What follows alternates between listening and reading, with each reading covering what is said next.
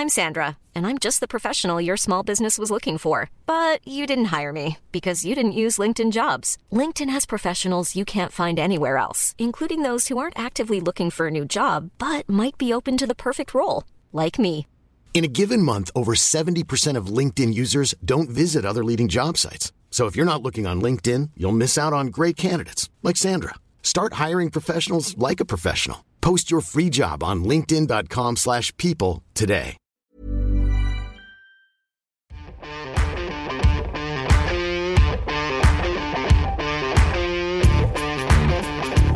Morning everyone, hope you enjoyed the start of the Six Nations as much as we all did. We are all back on English soil, but due to the train strikes, I'm actually sat here in an empty studio, looking up at a screen where I have one Charlie Morgan. Hi Charlie. Hello Colsey. And I've got one Charles Richardson. Hello Charles. Hello. And they're joining myself, Ben Coles, to recap all the action from the opening round of the Six Nations. Where were you, gents? If I start with Charles, actually, where were you, Charles, this weekend? I was in glorious Marseille on Friday night, catching some rays, 60 degrees. It didn't feel particularly Six Nations-y, I must say. It's not what we're used to in the Six Nations. No gloves, no scarf, no Guinness. It was all very Provençal. Sounds horrendous, actually, with the lack of Guinness. Did Marseille deliver on the atmosphere that we bigged it up a bit last week, didn't we? Was it as good as you hoped it would be? Ish, yes, until, as we will come on to, the red card and the way that the game panned out meant that it didn't necessarily whip up the French crowd into a frenzy. Charlie, where were you? I was in Rome, which was decidedly, to follow on from Charles's point, it felt like a super Saturday in mid-March. It was gorgeous, cloudless, and I ticked off the bruschetta tiramisu and popped a game of rugby in right at the end. It was brilliant. I'm glad you two have picked up the weather, because Cardiff was absolutely atrocious. And I've never been happier than when I walked about 20 minutes from where I parked my car to the ground, and I got there and my coat was sopping. My glasses didn't have a spare sort of bit that wasn't covered in a raindrop. It was awful.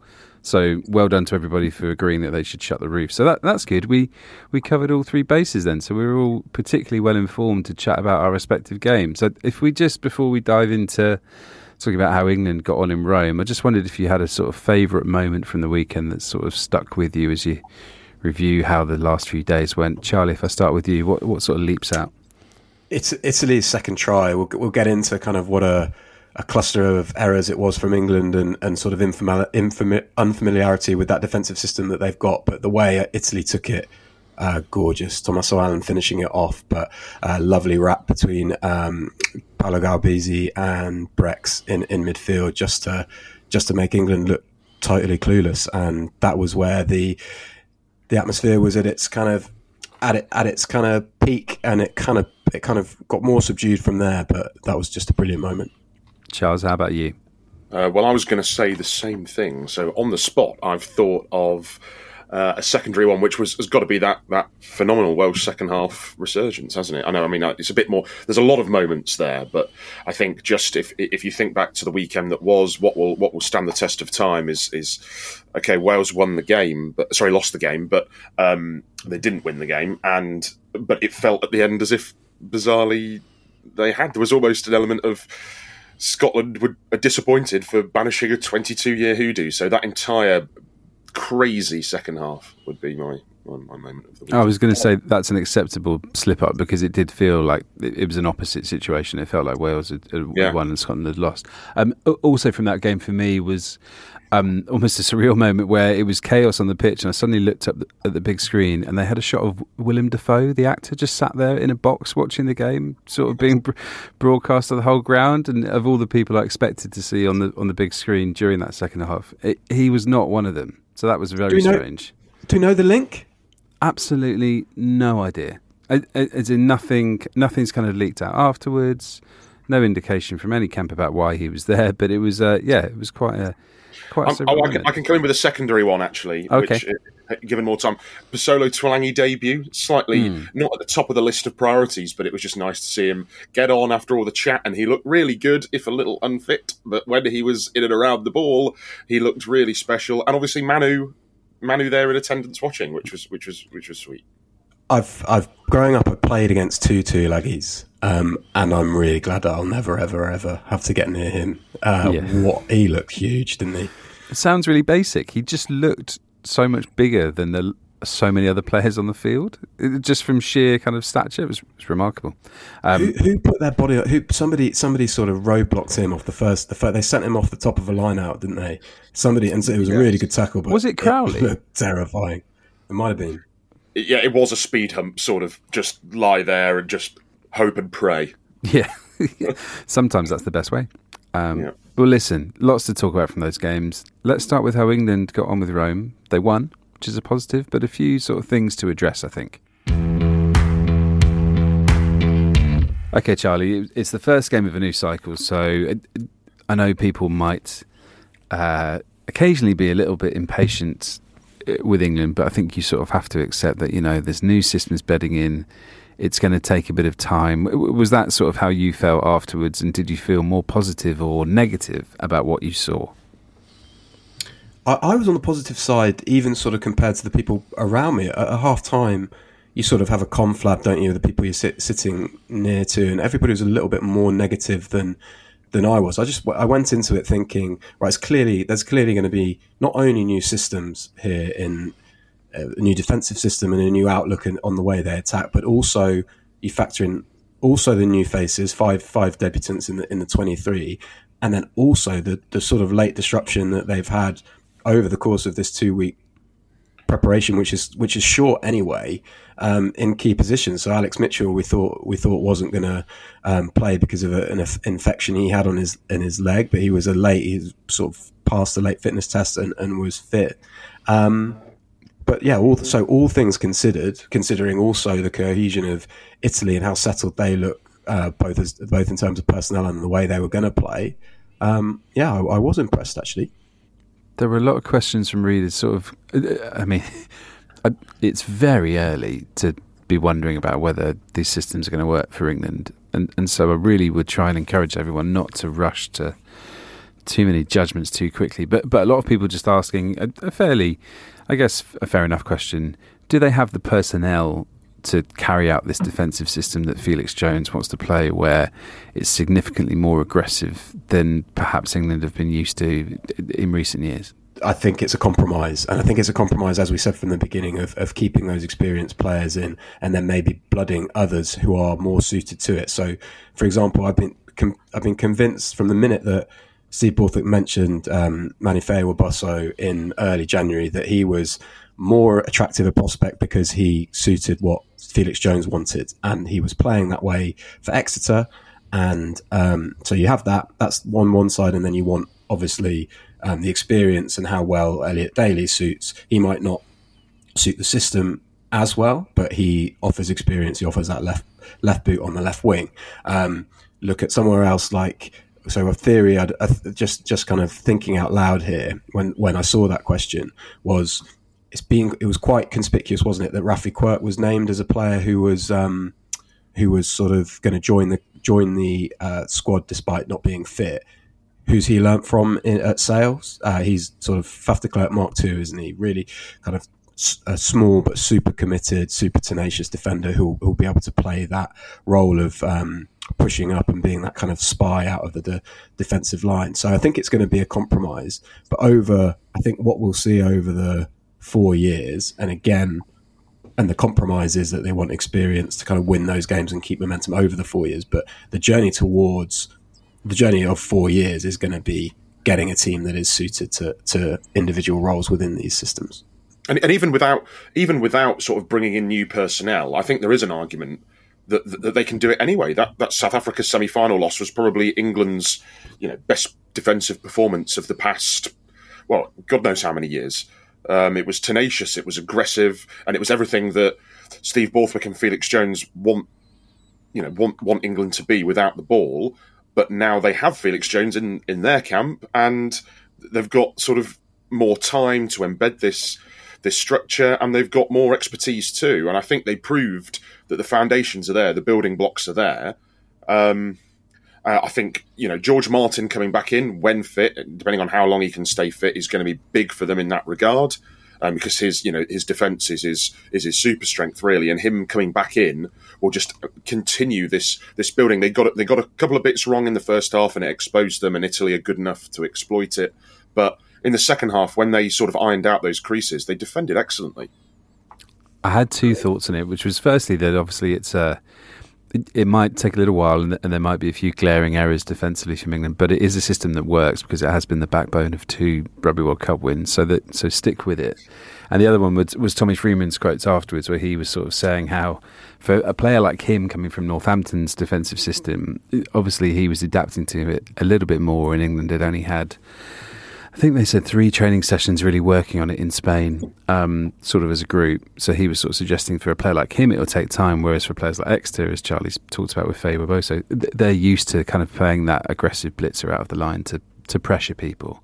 And so I think it's just going to take a little bit of time. Speaking of Tommy Freeman, very impressive, helped create Elliot Daly's try. Charlie, he kind of had a roaming role, didn't he? And actually that helped create the extra man for Daly's try in the back line. What did you make of how he played? Really impressive. It's funny, isn't it? Because there's this bridge between the Jones and Borthwick eras, and Jones brought him in and then sort of dropped him like a stone after that. Well, no, he didn't. Sorry, he brought him in, played in 2 games in the Test series in Australia, and he looked really good. And then he was injured for the start of the next autumn, and then played and was yanked at half time in what turned out to be Jones's final game. So he's come back after that. That was his first Test appearance after that, and he looked so assured, and he looked like that time away has really helped him. Looks a bit bigger if we're going to plug that piece on Northampton's bulk up again. But I haven't heard about that. Tell us. Actually, it's really interesting that you flag his quotes on the defence. I actually thought he looked really comfortable in that system. He's maybe the system is quite quite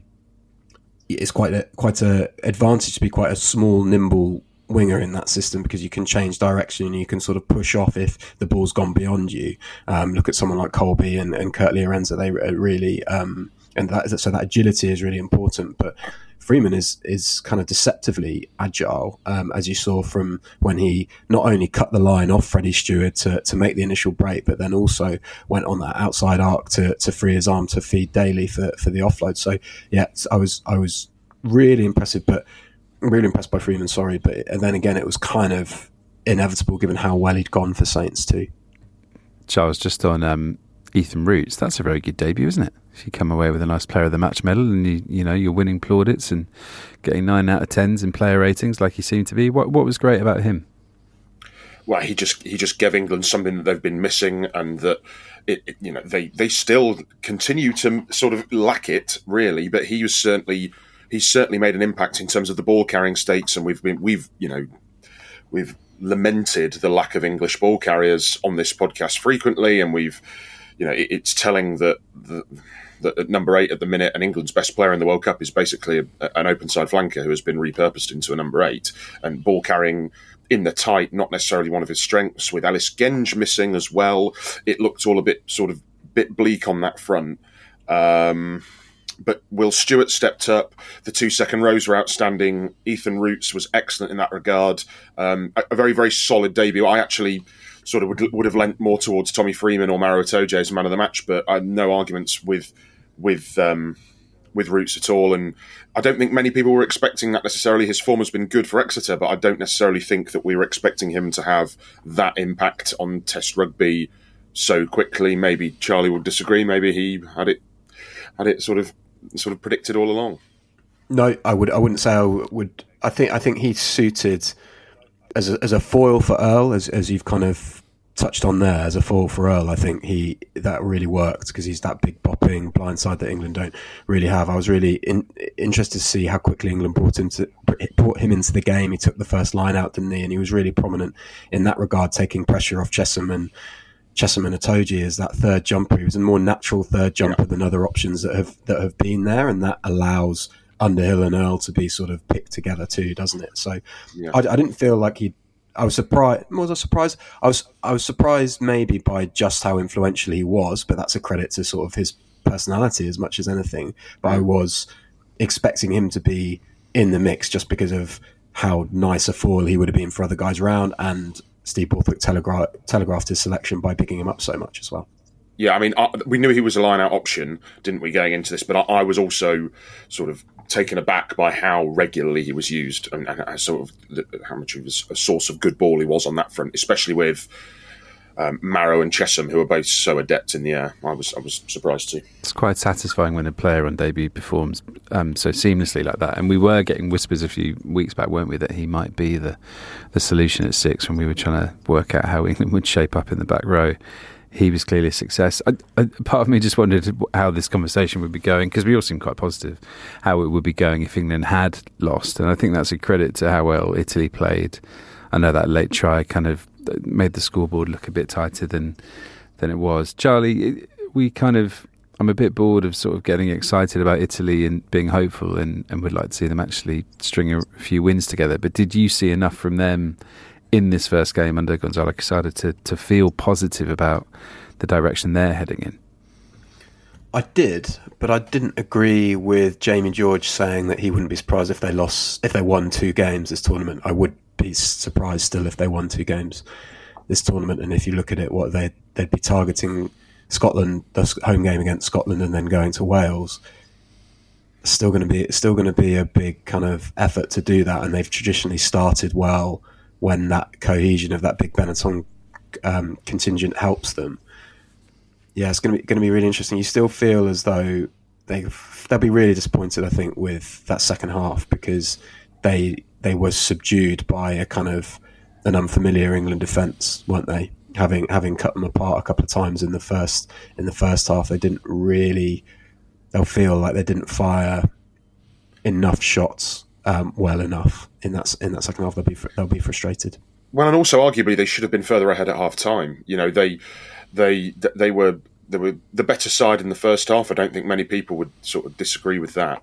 But then they ended up going into that interval only 3 points ahead. And you look at it and you're going, okay, that's one of the best halves that Italy have had for a while, because they really struggled at the World Cup. And yet they're only leading by 3 at home against a New England side who were always going to have a few teething problems and were only going to get better.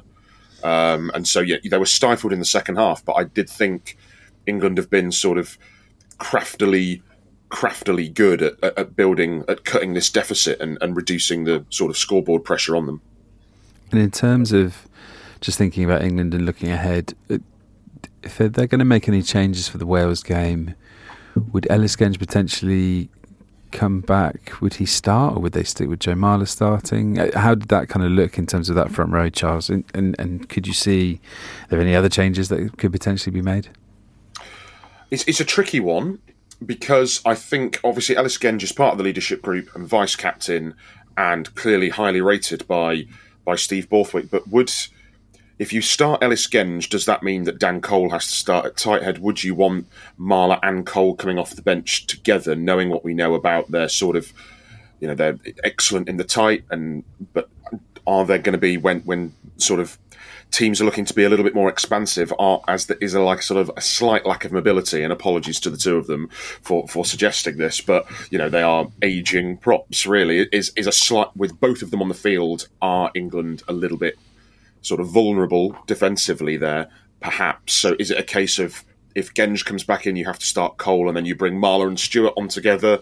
Perhaps. I mean, I think that in terms of the balance of the tight heads, there's an argument whereby Cole should start and play 50 minutes and Stewart should come off the bench anyway. So potentially he might look at that, starting Genge. In terms of other changes, did Dingwall do enough at 12? I mean, there aren't that many other options for next week, we don't think. Martin's going back in for rehab, so that suggests that he's not going to be fit. It wouldn't surprise me if he kept it unchanged, maybe with Genge and Cole maybe swapping the props and then keeping it basically as you were. Did Underhill do enough at 7? There's a conversation there. I think there could be a rejig. I mean, Ben Earl could move back to 7 if Martin was fit. They could use one of Chesham or Itoje at 6 and have Roots at 8. You know, there's options there, but I think the changes will be minimal. Yeah, I wonder if they just stick with the same side for the first 2 games, get to the Fallow week, then kind of reevaluate and consider what they want to do for Scotland. Charlie, just on Marcus Smith's injury, is there any sort of update from post-match about when he might be back? He won't. He's been taken out of the squad for this week, so he won't be around. I don't think he's been definitively ruled out of the tournament yet. So they'll be as sort of hinting at, following on there. Sorry, from what Charles is saying, I think England can take it in. Now they've got that first win since 2019 in the Six Nations, which is nuts.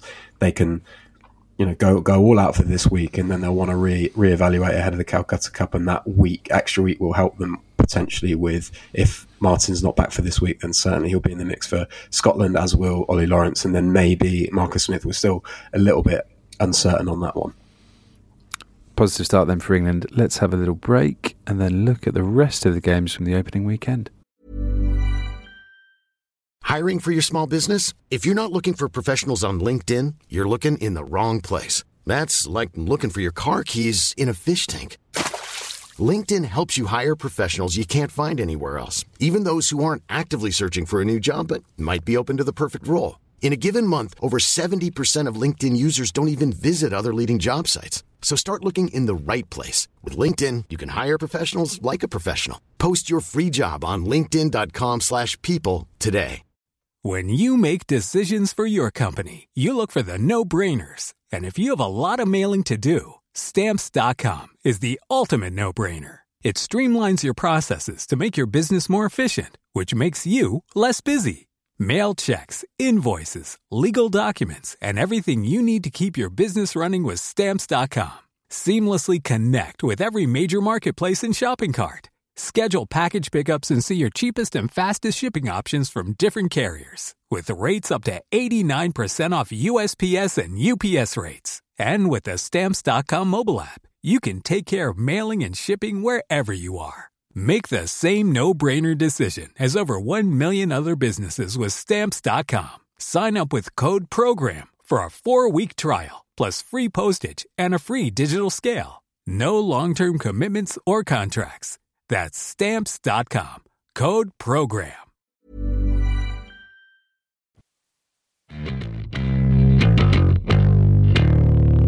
Okay, we kicked off on Friday night in Marseille with, I would say, a bit of a surprise, but that's not to take anything away from Ireland. They were just exceptional. I just don't think we expected the margin of victory to be 21 points. That was extraordinary. Charles, was it a case of Ireland being brilliant and France being bad, or a bit of a combination? How do you sort of feel about it a couple of days later? I think it was a sort of catastrophic occurrence of lots of tiny little things that sort of built up into that scoreline. Being completely frank, I wasn't like Ireland were good, but I wasn't quite as bowled over by them as other people were. Which is scary in a way, and this is not to take anything away from them. It's scary because I think they've got more gears to go through. I thought France in that second half, admittedly down to 14 men, but they were really poor, and on the stroke of half time they were poor. I do think the red card has maybe made more of a difference than people have maybe given credit for, because that was in a position where they were weak anyway. They're missing their 2 starting locks. Paul Willemse was only really sort of 4th choice. They've drafted a 19-year-old, albeit a behemoth 19-year-old. They've drafted a 19-year-old onto the bench. And when Paul Willemse was red carded, as he was the second time because it was upgraded, the line out went a bit to pot. But they were still in the hunt. At 24-17, I was turning to colleagues in the press box, and we were sort of saying, there's still a game. There's still a game on here, a real game. It didn't feel like Ireland were away until that first driving maul try. It was Sheehan who scored the first one, wasn't it? It was, and that was when you sort of felt, okay, it's done now. But France had chances, and just when Peter O'Mahony had been yellow carded, and France scored, you thought, hang on, there could be a real comeback on the cards here. And then there was a fabulous defensive read by James Lowe on Ramos, where he sort of almost showed Donty the inside, and Donty should have took it, but he passed behind to Ramos, and Lowe flew up, held him up, maul turnover, and that at that point you sort of felt like France, the momentum had shifted, and that was France's goose cooked, really. Such an interesting game for James Lowe, who were used to sort of dazzling us from an attacking standpoint. But you mentioned that bit of defence, and also just how important his left boot was in the kicking game, Charlie. Especially, it felt like in the early exchanges where France just couldn't get any territory, and Lowe's kind of left boot and Gibson Park's box kicks were absolutely vital to sort of pinning France back and frustrating them. The kicking game was fascinating from the very start, and I don't know whether it was a combination of factors, i.e. France's new halfbacks or them being seduced by the home crowd, or them just wanting to shift how they were playing, but I thought they went away from what has been a fundamental part of their success. And Dupont's, it's not underrated because we talk about it loads, but Dupont's kicking, Lukaku absolutely smashed his first clearance up to halfway, but thereafter Ireland really exerted a lot of pressure on the ruck and made it messy for him. And France just fell away in those kicking exchanges. They tried to catch. There was a really interesting passage where Ireland got a little bit lucky. France tried to catch Lowe over chasing. They had a line out and went wide, and then Ramos, I think it was, kicked back over Lowe's head, but Lowe saw it coming, readjusted, caught it, and then won the kicking exchanges with one that, you remember, it bubbled into the dead ball area and stayed still. And Ireland won that kicking exchange by comfortably by sort of 40 odd metres, and they continued to do that throughout the game. And I think France ended up kicking 20 times in the game as a whole, which would be a lot lower than what they will have averaged last year. There'll be a lot of reasons for that. The fact that they went behind early and were down to 14 and they were chasing it anyway. But still, it's really interesting. And maybe they're going through some growing pains of their own. And Lowe's booming left boot sort of exacerbated them. Did we see, Charles, the sort of effect of France bedding in a new attack coach, and kind of how that might actually mean that they need a couple of games to actually get going? I know we've spoken about that with England, so it's only fair to say that France as well might need just a little bit of time to bed in with that system. Yeah, I think that's fair enough. I think their attacking shape struggled, but also on top of that, there were just, I mean, I'm not really sure how much of a sort of a difference an attack coach is going to have on just fundamental basic errors. And you can obviously coach the rudimentary skills of the game. Of course you can, but these were sort of world-class players who were, last season, you would never have imagined Danty and Fickou making sort of basic errors in both attack and defence, and yet they had crept in. And there is an element of chasing the game. There is clearly the red card had an impact, but it did feel a bit more pre-Galtier France. It really did have that sort of air about it of just, that you don't know which French team is going to turn up. That old cliche that we thought had been dead and buried. Well, now it's sort of back that way, and no matter what happens at Murrayfield, until the following week, you're still going to be able to say that, because either they're going to be a bit mediocre again, and Scotland are going to win, or I think they're probably going to go and absolutely blast Scotland off the park. It's one or the other, but it's that fickle, that sort of volatility of historical France that Galtier had worked so hard to vanquish and neutralise. That's rearing its head again.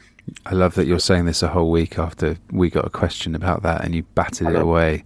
Like you were swatting it for 6 in Hyderabad over the fence, and now it's back. It's back. It's a real question again. A rare 1.5 cards for Paul Willems. You touched on it earlier, and the contrast between France's depth at lock being tested and what happened with him getting those 2 kind of yellow cards in the first half hour with Joe McCarthy for Ireland, who was the form selection at lock. James Ryan was left on the bench, and so you had McCarthy and Ty Byrne. Charlie, just a word on how well McCarthy played. He was ripping up trees, wasn't he? Everything he seemed to carry was with wonderful intent, and he was superb. Yeah, that looks like just about the only one of my predictions that's going to hold sway at the end of the tournament. The fact that he looks like the breakthrough player, doesn't he? He was breakthrough, statement performance, everything. He was just monstrous. Not just his carrying. I was watching this next to in a restaurant, actually, with a big screen next to our colleague Gav Mayers, and it was every time he'd just either pop out of the defensive line and pick someone up. Quite literally, there was one on Francois Cross where Cross seemed to have won the collision initially, and McCarthy basically hauled him back 2 or 3 meters, or he'd smash into counter rucks and make poor Maxime Luku's life absolute hell. But that was a deserved man of the match, even though he came he came off towards the end, didn't he? And Tyg Byrne, his lock partner, was phenomenal too. There were loads of excellent performances around that Ireland pack. I thought McCarthy was the standout, and he's just a bit different. Like those heavy tight head locks are no wonder they're kind of earning the big bucks around the world. They are seriously valuable. And we can't finish talking about Ireland without a word on Jack Crowley and just kind of how assured he looked. I wondered, Charles, just from watching it in the stands, whether you felt that he looked as good as he did because of the quality system around him, and it helps when you've got Bundee Aki, just exceptionally high quality centre, cutting through over the gain line and making ground, and a scrum half in Gibson Park who can box kick it very far and has that kind of control. But equally, Crowley was impressive in his own right, wasn't he? Oh, absolutely. I mean, you're totally right. I mean, it's certainly helped by the fact that Ireland are so fluid and harmonious in terms of their attack. So we wondered how a new fly half would step up in that regard. And actually, of all the teams in the world, Ireland's probably the one where, as a new fledgling fly half, you'd probably quite like to come in because your pack's good. You're gonna be behind a solid pack. You might not get an armchair ride because there are other very, very good packs in the world, but you're going to be behind a solid pack, and you know that in terms of attacking, everyone's on the same wavelength, and you've just got to slot into that. First 15 minutes, however, you were sort of wondering if he was the man, because there were a couple of errors. There was the charge down kick, there was the missed shot goal. I think there was another kick as well that went dead. And you were wondering, he looks nervy. He looks anxious. And I remember he was at 10 for Munster in that match that we've mentioned lots about fly halves, when Northampton went over there and won, and Finn Smith was outstanding. And he was similar there. He was a bit panicky, and then he just settled down and he just played beautifully. And that pass for the Tyg Byrne try, I think that was the settler, the proper settler for him, where he'd basically he'd made France look incredibly foolish on their own patch. This was pre the Willemse 1.5 card, pre the Willemse dismissal, if you like. And from there on, he just accelerated and he grew into it beautifully. He matured into the game. And by the end of it, it was a case of Johnny Who. Some brilliant goal kicking as well. He drained a couple of touchline conversions, which weren't easy. And it's funny, wasn't it? He missed the easy one. Yeah, he did. Yeah, the straightforward one at the start where you were convinced he'd get it, and then he didn't get that, but he got some very difficult kicks from out wide. It was odd, wasn't it? It almost felt like it was his debut, even though obviously he had 9 Test caps before then. It just felt because of I guess, Charlie, just because of the focus on him and how much expectation there is for him to fill Sexton's boots. And there were some very, very funny, very dry tweets going around from Irish fans on social media saying like, oh, maybe it was Sexton who was holding us back all along, which I thought was quite funny. Yeah, I mean, I was more impressed actually for him pushing through those tough moments that Charles mentioned. His ball for Byrne's try was really nice, and we said last week, didn't we? There's a bit of swagger about him, and he kind of had to call upon that, because I actually listened to the guys at the 42s sort of on the Whistle podcast, and they said that it's almost a case for him of pulling that natural swagger back and almost playing within himself rather than sort of than going over the top with anything. I was really impressed, and more so for the strength of mind he had. And just to put the absolute curse on Ireland now, Grand Slam again. Someone's going to have to play really well to stop them, aren't they? It looks like it's going to be over to England. England are going to have to try and stop them, because, I mean, okay, Scotland might be unbeaten. There's a chance that Scotland will be unbeaten when they go to Dublin, but we know Scotland do not enjoy playing Ireland, and this could be Ireland going for a Grand Slam at home. So it'd be a very, very brave man to put any kind of money on the Scots there, but we'll see. Just imagine if we get Scotland going for a slam in Dublin on the Paddy's Day weekend. That would be fantastic, wouldn't it? I'd be all for it. Although I can see why you might not be trusting Scotland after what happened in Cardiff on Saturday, where for 50 minutes they were absolutely brilliant. Again, one of those where you wonder, were Scotland brilliant or were Wales utterly abysmal? And probably maybe actually in hindsight I'd lean slightly towards Wales being completely abysmal, given that Warren Gatland came out afterwards and spoke to S4C and actually apologised for the first half performance and said it was one of the worst that he's ever had in his coaching career. I think if that happens, then that kind of skews the balance a bit more towards Scotland being terrible. But having said that, to Wales being terrible, but having said that, Scotland, their precision of their kicking game with Finn Russell, the way they dominated all the breakdowns, the way that Wales' attack just had nothing because the Scottish kind of defence was forcing turnovers or slowing down ruck ball. Gatland talked about Wales going into safety mode, which by that he essentially mean they'd go through 3 phases, get nowhere, hoover hopeless kick up field, which Scotland would then counter-attack from. I was really, really impressed with Scotland, and writing this very praise-heavy piece about how they'd finally sort of shaken off this tag of being chokers and how impressive was this performance. And then Wales started coming back and it all went to chaos. And then Willem Dafoe appeared on the big screen. It was an extraordinary second half. I don't know how much either of you managed to actually see of it. Charles, you might have seen more.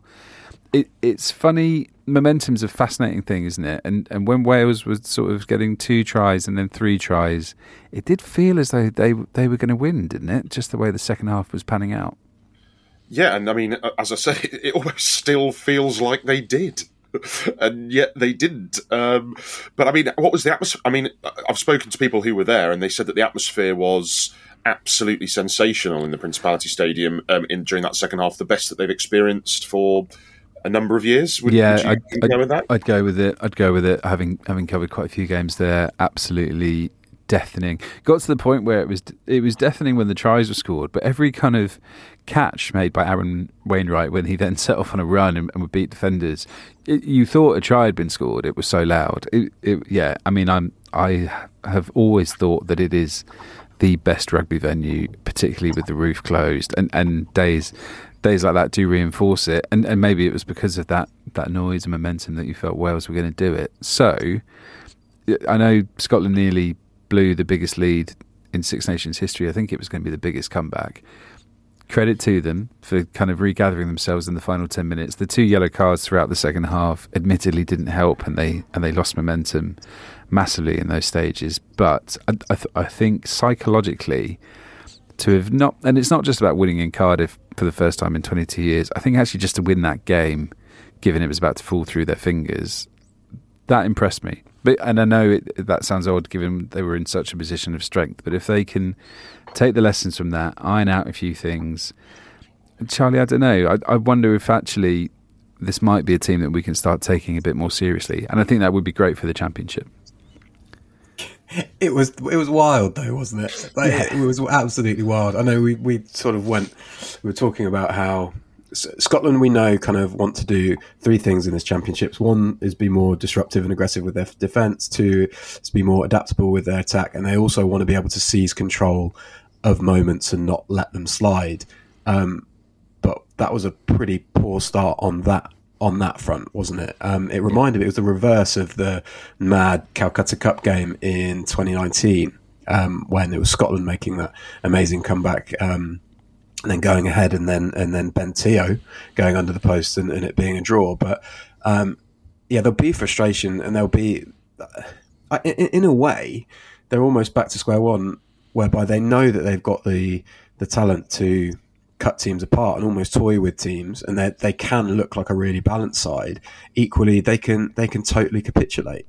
And I don't know how much history was wearing heavy on them, but what's interesting is that they have now ticked off another sort of, burden for them. And over the last couple of years, they've ticked off a few burdens against France, beating them twice, and they have traditionally sort of matched up quite nicely against France. But last year in Paris, it was another patch, albeit at the beginning of the game, when they went 19-0 down, I think, that kind of stopped them in their tracks and gave them a mountain to climb. So, yeah, fascinating. I don't know. I feel like I'm back to square one, having looked, as you say, Ben, really high on them, and then just seeing that it's quite jarring that they're still capable of something like that. And we should mention the penalty count. Ben O'Keefe just hated them for a bit, didn't he? The penalty count's absolutely hilarious. So it finished 16-4, I think, and Scotland at one point had conceded 14 penalties in a row. That's got to be close to a record, Charles, I'm guessing. Oh yeah, absolutely. I mean, what we at now? You never know which Scotland are going to turn up. That's almost what we're at now. But I think, a crazy game with a very underwhelming sort of finish and a very anticlimactic ending.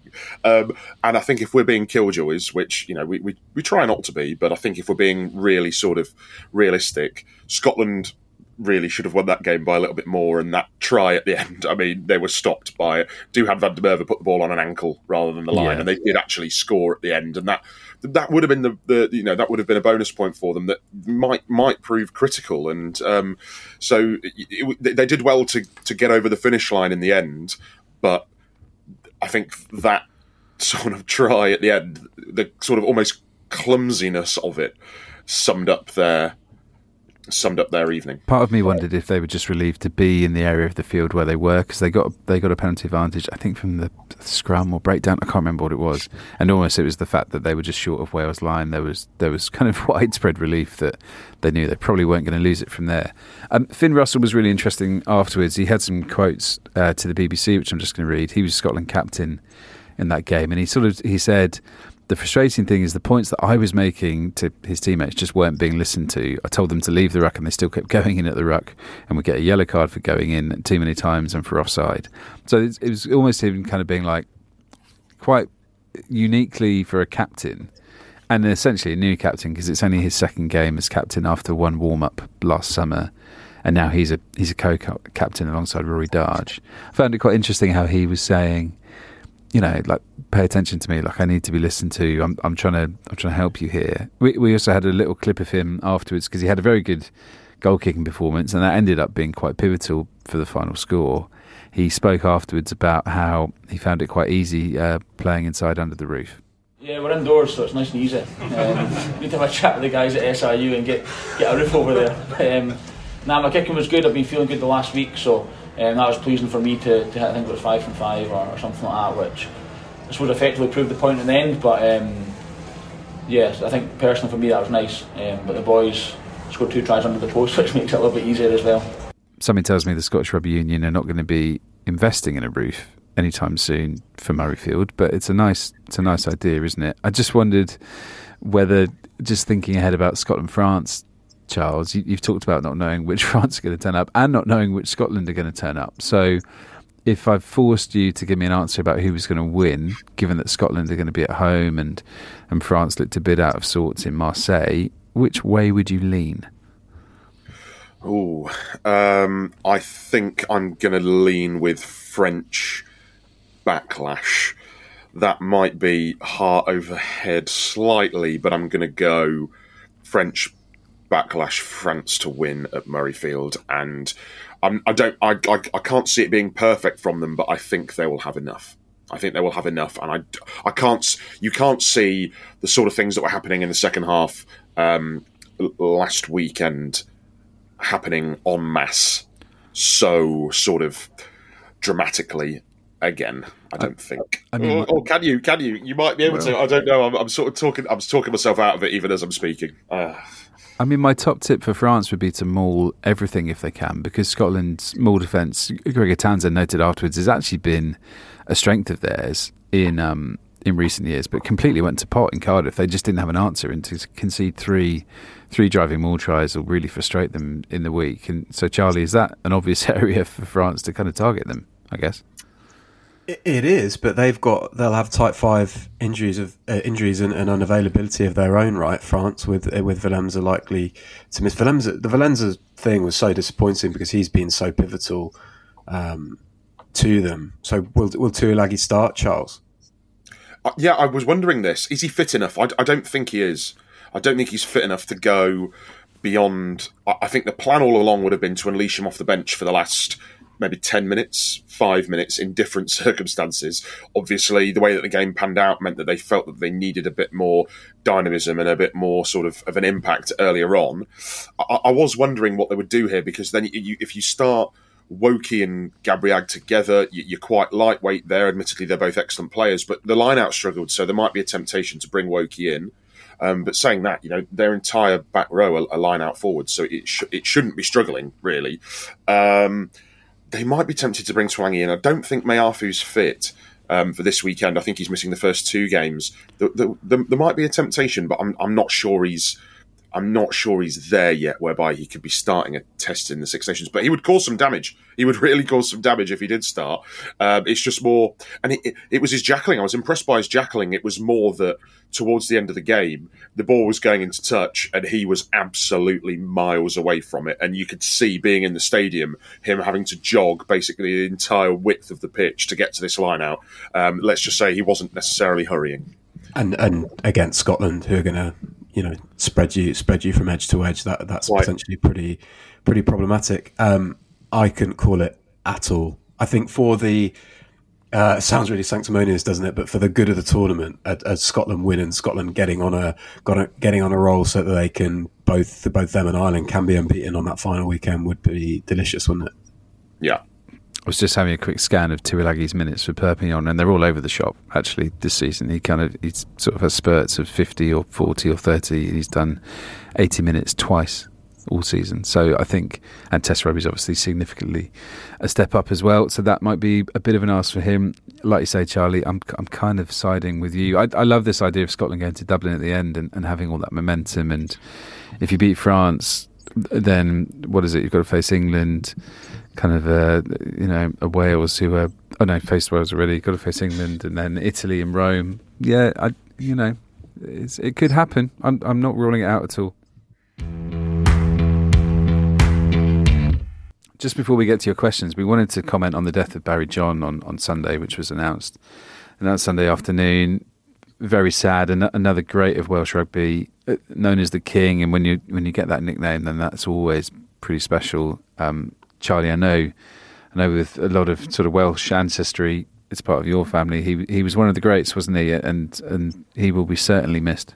Yeah, absolutely. One of my father's favourite players, slight even for the amateur era, but just a ghosting, gliding playmaker who seemed to bend games to his will. And it was really interesting, sort of writing up the news story last night, just reading some of the tributes sort of at the time that his peers would give him. So Gareth Edwards, he had the famous sort of exchange, you pass it, I'll catch it, which is what Barry John said to Gareth Edwards when they first met. But Gareth Edwards later wrote that he had a cool superiority which spread to others in the side, remarkable, marvellous easiness in the mind, reducing problems to their simplest form, backing his own talent all the time. I just thought that was really cool. And actually watching, it's very limited footage and very grainy footage that we see of those games in the late 60s and 70s, but that comes across, doesn't it? Yeah, those sort of legends, that golden era, that Welsh golden era, they're sort of leaving us one by one, aren't they? It's all quite sad. Yeah, Barry John, the Red Phantom, Bill McLaren used to call him, rugby's first superstar, and then he became that sort of icon of rugby, and it transcended the sport, and then obviously turned his back on it all. And yeah, I mean, just in terms of our coverage of it, it's difficult for us, I suppose, to add anything above and beyond what Serene McGeechan has written. Obviously, Serene McGeechan played in that era, and his tribute, just like his JPR Williams tribute, is very touching. And I'd sort of encourage all listeners to try and scout it out and give it a read. Charlie, I think you used the word gliding to sum him up, and that's perfect from watching the coverage. He had fantastic kind of footwork and running lines, and was, you can see why he was so popular after that tour to New Zealand, and also why I think the story around him retiring at 27 is fascinating, about how he sort of turned his back on the limelight and the media of it all. And his line about describing Wales as a bit of a goldfish bowl is one that's been used often by players and coaches sort of moving forward. But a fantastic legacy, a player who I know is revered by many and who will be deeply missed. Okay, let's have some of your questions. Thank you for sending in so many when we sent them out on Sunday. Plenty to get through, and we'll try and go over a few things we haven't covered so far. Just starting with a question from Andrew, who says, kind of apart from Ireland, is there really a lot separating the rest of the teams? And could be very competitive from positions 2 to 6? Charles, what do you make of that? It does feel as though, based on Friday night alone, that they are a little bit ahead of the rest of Ireland. Yeah, and the competitiveness of positions 2 to 6 is certainly a narrative that has been built this weekend with how narrow the scorelines were both in Rome and in Cardiff. Before quite going down that road, I would like to see another round of fixtures, just because there is the chance that England could beat Wales quite comfortably. There's also the chance that France could beat Scotland quite comfortably. And then you're sort of, Ireland have probably got a loss in them at some point, maybe if it's not this tournament, at some point, and then you might be looking at sort of a closing of the gap to Ireland from what we thought on the first weekend and the opening weekend, where yes, they clearly look like the outstanding team in the championship and the outstanding candidates for a Grand Slam and for a championship title. But I think a few of the other teams are going to have a little bit. They're going to have something to say about that, let's say. And I mean, is there a chance that second half from Wales has flattered them a little bit? We won't know until this weekend. I think they're a true test of what the true Wales is, of those sort of two completely polar opposite halves, will come this weekend. It's an interesting kind of subplot to that question, isn't it? Because we've almost written England and Wales off in advance, because it just seems like there's too many new faces.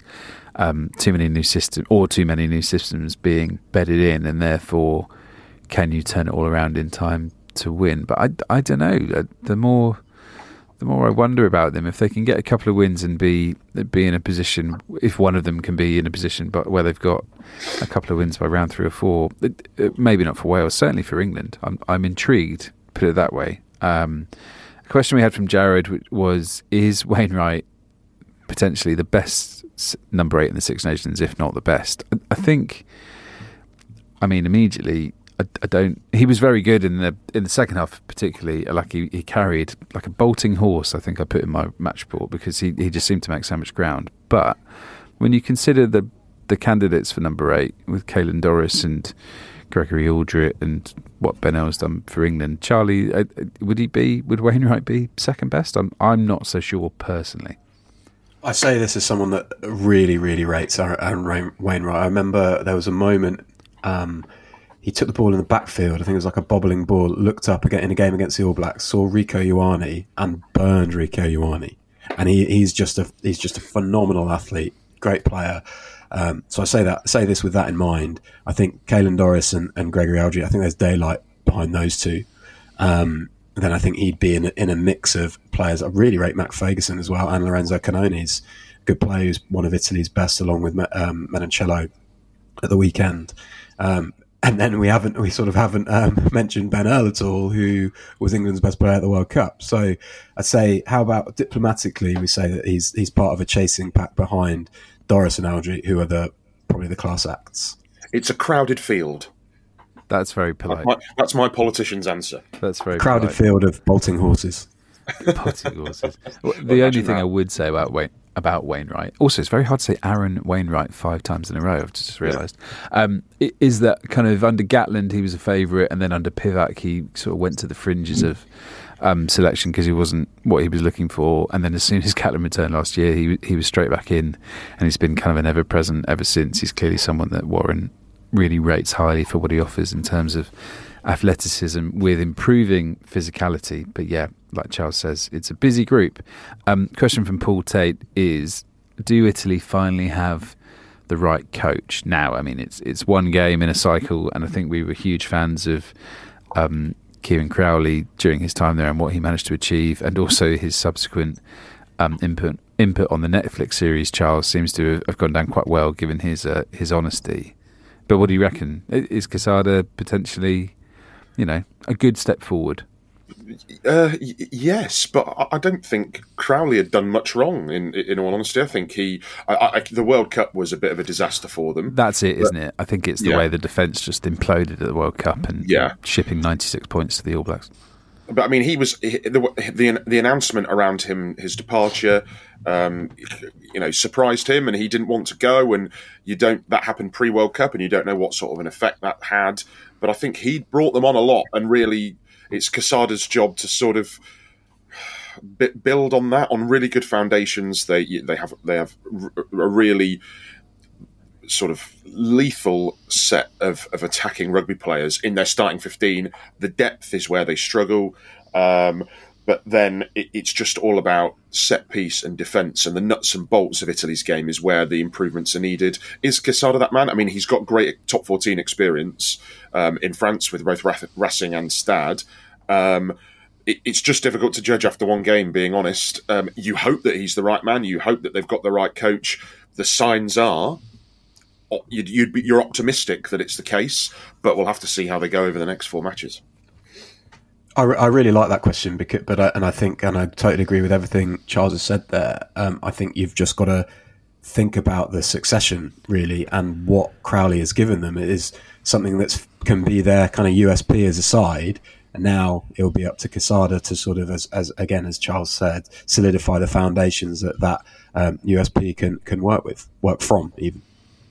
Yeah, I think that's all very fair. We had a question from William Fisher asking, was Willem Dafoe at the Principality part of a fever dream? I mean, it was certainly my favourite moment. I just wondered if we're thinking about England, Wales and Scotland, France, who's going to pop up on the big screen that's going to make you do a double take and think, is that really who I think it is on the big screen? I'm thinking like Tom Cruise at Twickenham, for example, might be one where that might throw you off your game a little bit. Are there any that spring to mind that would catch you by surprise? Margot Robbie? Yeah. I mean, she used to be a Clapham resident, so I don't think that's certainly out of the question. She knows there'll be a few Clapham residents at Twickenham, you'd imagine. That's true. Charles, anybody at Murrayfield who you might think, blimey, what are you doing there? No, not after Willem Dafoe. Is there anybody? Well, just no. Is that going to be beaten because he's a Hollywood A-lister, but also quite rogue and niche? So is there anybody like? Yeah, no, he's in a very sort of niche of his own in that regard. No, I can't think of anybody off the top of my head. Final question from James Challoner about what makes the perfect breakfast. Did you do a video of your breakfast at your hotel, like you promised? I did, your Twitter followers? It was for my wife, but it ended up being for a lot more people, I think. Yeah, the answer to that question is cake when you're in continental Europe, and when you're home, it's black pudding. Oh. Can't disagree with black pudding, but I think eggs have always got to be somewhere in the melting pot. You sent us a video of some gelato, but I wasn't sure about what time of day that was, whether that was post-game or pre-game, or is that just all times of day for your prep? It's all times of day. That particular video was post-game, yeah. I walked back to the hotel to watch the game back like a true pro. Okay, that's it for today. Guys, where are you going to be this week? Charlie, where are you going to be? Going to be Twickenham at the weekend and cutting back and forth from Pennyhill Park, by the sounds of it, over the week. Have you missed Pennyhill and its leafy surroundings and its good spread of refreshments for journalists? Yeah, absolutely. Refreshments for journalists always. Charles, where are you going to be? I am following Wales this week in toing and froing to Cardiff, and then I'm at England Wales at Twickenham also on Saturday. Lovely. I will be at Murrayfield for Scotland against France.